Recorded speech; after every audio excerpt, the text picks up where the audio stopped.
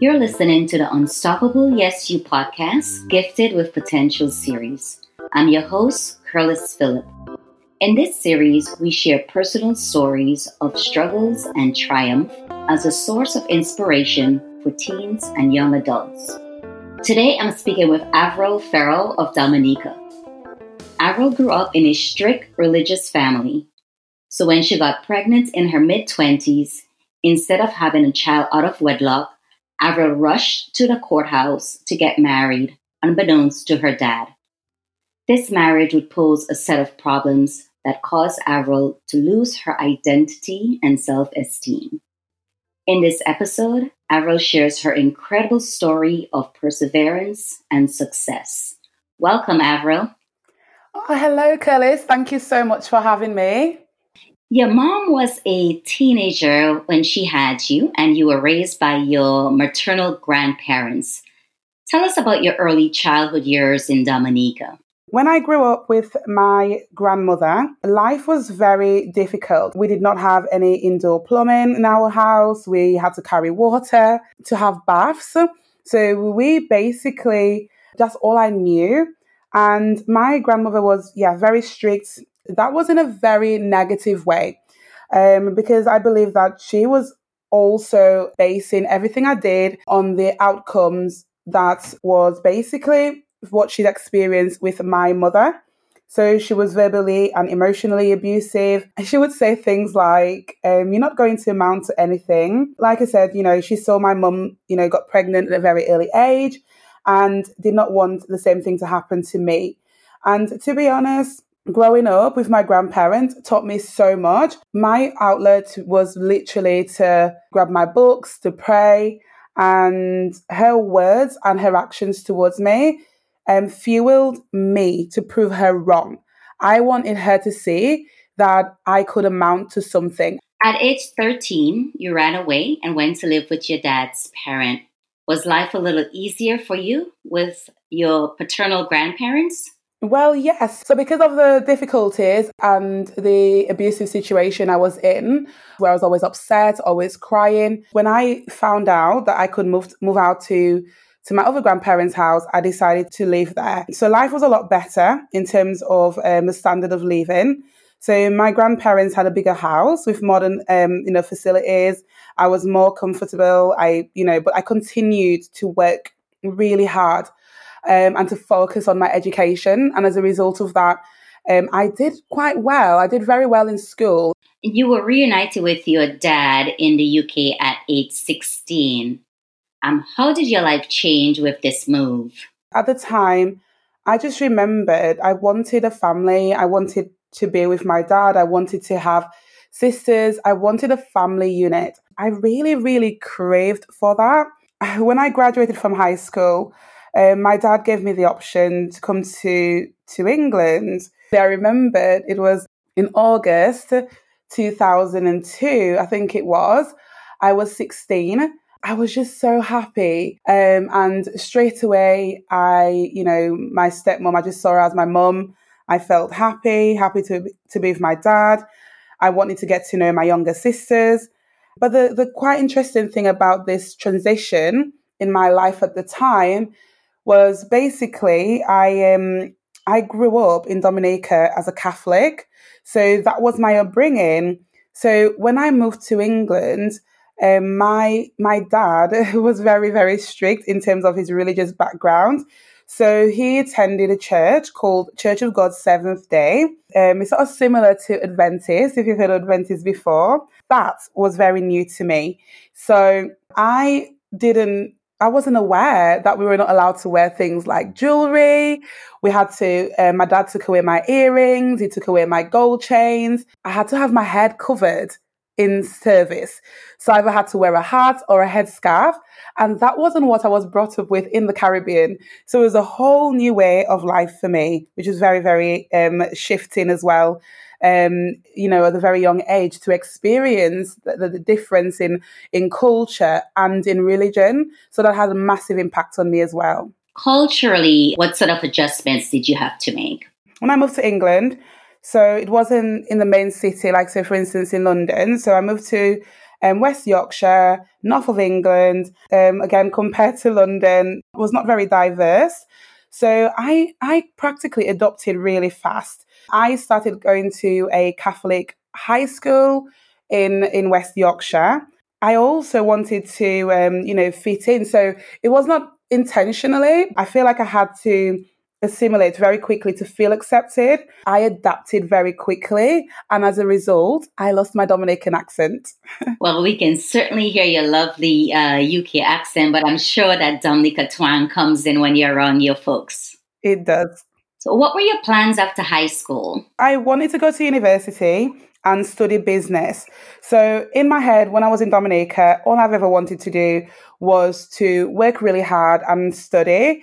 But funny enough, I was in love when I was 16 years old. I wanted to come to England, be with my family, finish university, finish school, go back to the Caribbean and get married to the man of my dreams, basically, yeah. I also... What happened basically, I got a degree in business management from Bradford School of Management. And after I graduated, I decided to work for a law firm, which I enjoyed. So at that point, I decided to go back into university and do a law degree, which is exciting. So getting back into the law career, I was about to decide, you know what, I'm going to practice law. And that was my intention. But before I started my law school and to practice law, I had a massive life-changing event. I became pregnant. It was very difficult because growing up as a Christian in a very strict household, I did not want to tell my dad that I was carrying a child out of wedlock. It meant that I decided to get married and not tell my dad as well. Do you believe that not having your dad in your life as a child in Dominica had some impact on you as a young woman in terms of the mates that you chose? Okay, yes, I would say that. So not having my father around in my early years did impact my life. I was very sort of receptive to open to looking for some sort of identity in a male. So I sort of accepted earlier on, anyone who sort of like said, show that sort of attention. So in my early 20s, I found myself looking for that sort of father figure in my relationships. And I think you don't intentionally do that, but because, you don't feel loved or you don't feel that kind of reception from your own father, when someone else comes in, you kind of accept that. And blindly, I entered into an abusive relationship. And from the minute I entered the relationship, I was very naive and completely oblivious to the fact that I was being abused. And at that point, being in that relationship, it just went on to sexual abuse, mental abuse, emotional abuse, to the extent of financial abuse. And that meant I lost my self-worth, I lost my self-confidence, I lost my self-esteem. And my whole identity was more or less in that situation, that marriage, that I thought, okay, I've got to show everyone now that I am a Christian and I got married. But no one actually saw the abuse that took place before I even got married. But at that point as well, I just knew that I accepted something that wasn't meant to be for me, but I was bound on the basis of how I saw my life as a child or not having a father around me. Now that I know better, I can actually look back and see that impact. While you were sort of dealing with such a hard relationship on so many levels, were you able to get support from your family members? So the interesting thing again about this, it's kind of like I was living in the traditional sort of old age, and it doesn't sound like a modern society. I was a youth leader in my church, and my dad is an evangelist, and so in my community, in our church community, I represented that particular district. And for me, spending all those years saving myself, my purity, and all of those things, it was very embarrassing for me as a person to just to all of a sudden, I became pregnant and been in a relationship that I didn't really. I felt more or less I had to be in that relationship. So from my father's point of view, and the support around me, I felt alone, to be honest, because I didn't want to run to anyone because I felt I'd be judged.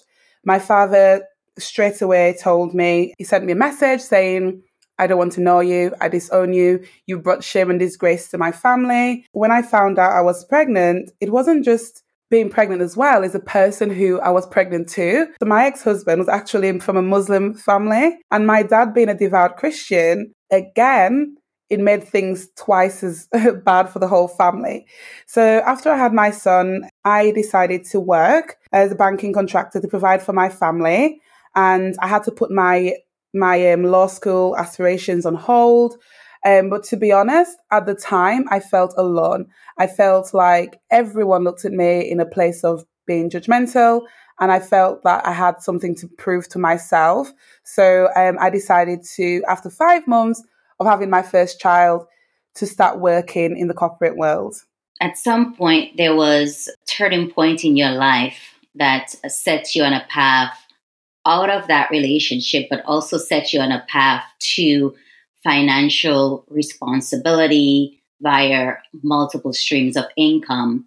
Tell me about that. When I grew up in the Caribbean, I had absolutely no desire or passion to even think about having multiple streams of income. I have always, like I said, very hardworking, and I've also had the desire to, just work for a company, have my PhD, become a doctor, Dr. Farrell, and all of those exciting things. So I had no knowledge or sort of upbringing around multiple streams of income. So when I started working, with my degree and all of that, I started working for one of the largest banking groups in the UK as a banking contractor. And I thought, oh, wow, things will look better. My dad probably might be a little bit more appreciative of my life and all of that. So I just naturally started working really hard. I've always had that, strong work ethic anyway. So I was working 60 to 70 hours a week. I was the first person in the office, last person to go home. And on top of that, I was making good money. I was, it was paid me more than a trainee lawyer, more than a trainee teacher, all the options I looked at before.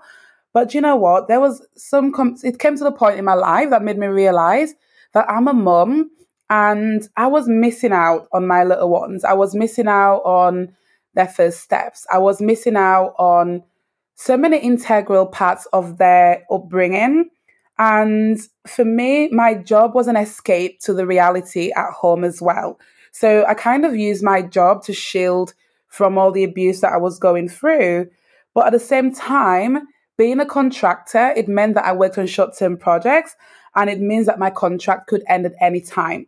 So I was just basically working hard as normal, believe that that's the way things should be, go to school, work hard, get an education, have a really good corporate role, until someone I met just said to me, Avril, if you keep working all the, God sent hours, where will you be in 5 years' time? And I never thought of that question. And then she also said to me, do you have a plan B? So no one has ever in my whole entire life asked me that question or if I had a plan B. And then she told me that I have something I want to share with you. And all I remembered her saying, this is the business of the future and you can help people. So in my mind, based on my background, my identity in Christ, I've always wanted to help people. So for me, I was like, okay, I need to take a look at what she has to offer. Then she introduced me to a network marketing business, and that completely changed the direction of my life and set me on a completely different path. You had your second child during that time. You were still in a very abusive situation. And how were you able to cope? So I continued in this really dark place. It came a point where I asked God to just deliver me, and I was like asking God for something. And at that time, I remembered I was looking for a rehab for my ex-husband, and that's when God made it happen that I sent him away to London. It happened because I needed that break.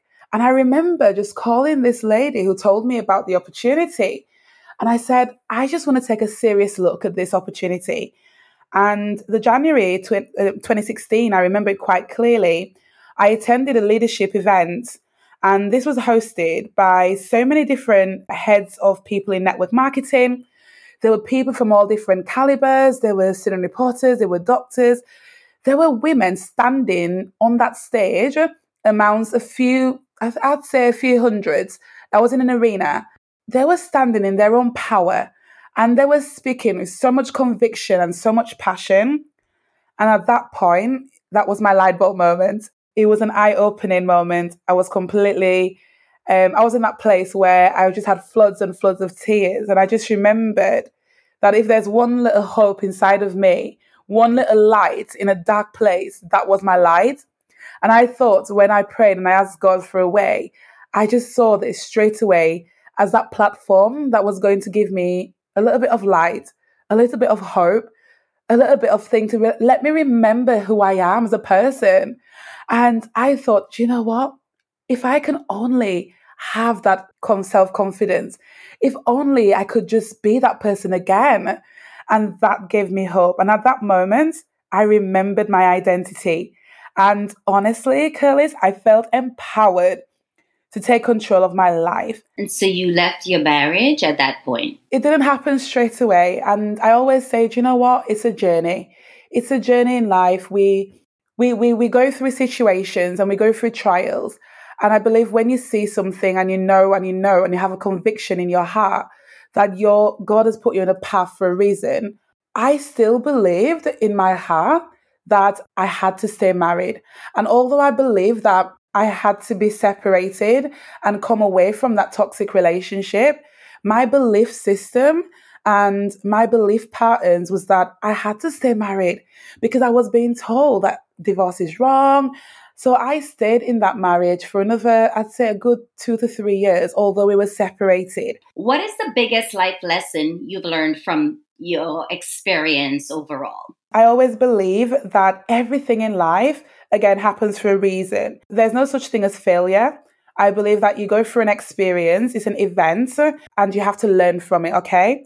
So for me, I will always say one of the things I would say, my biggest life experience is that to always align myself with people and individuals who share, my core values. What advice would you give your younger self as you reflect on your life? Yeah, that's a good one as well. So my advice to my younger self, just know that, God is working all things out for you, for your own good, for your benefit. Just know that everything will work out. God already has a plan. Have an open mind. I believe a lot of times, people have a closed mind to one thing. And I was always that person who would grasp opportunities. So I'd say have an open mind. And I will just say one thing, that having a closed mind is one of the most expensive qualities to possess ever. Just know that your current thinking can be expanded. There is always more to learn. And for me, I have learned never to give up. I have learned never, ever quit, and to have absolute grit and perseverance in everything that we do. What's next for you in terms of personal or business goals?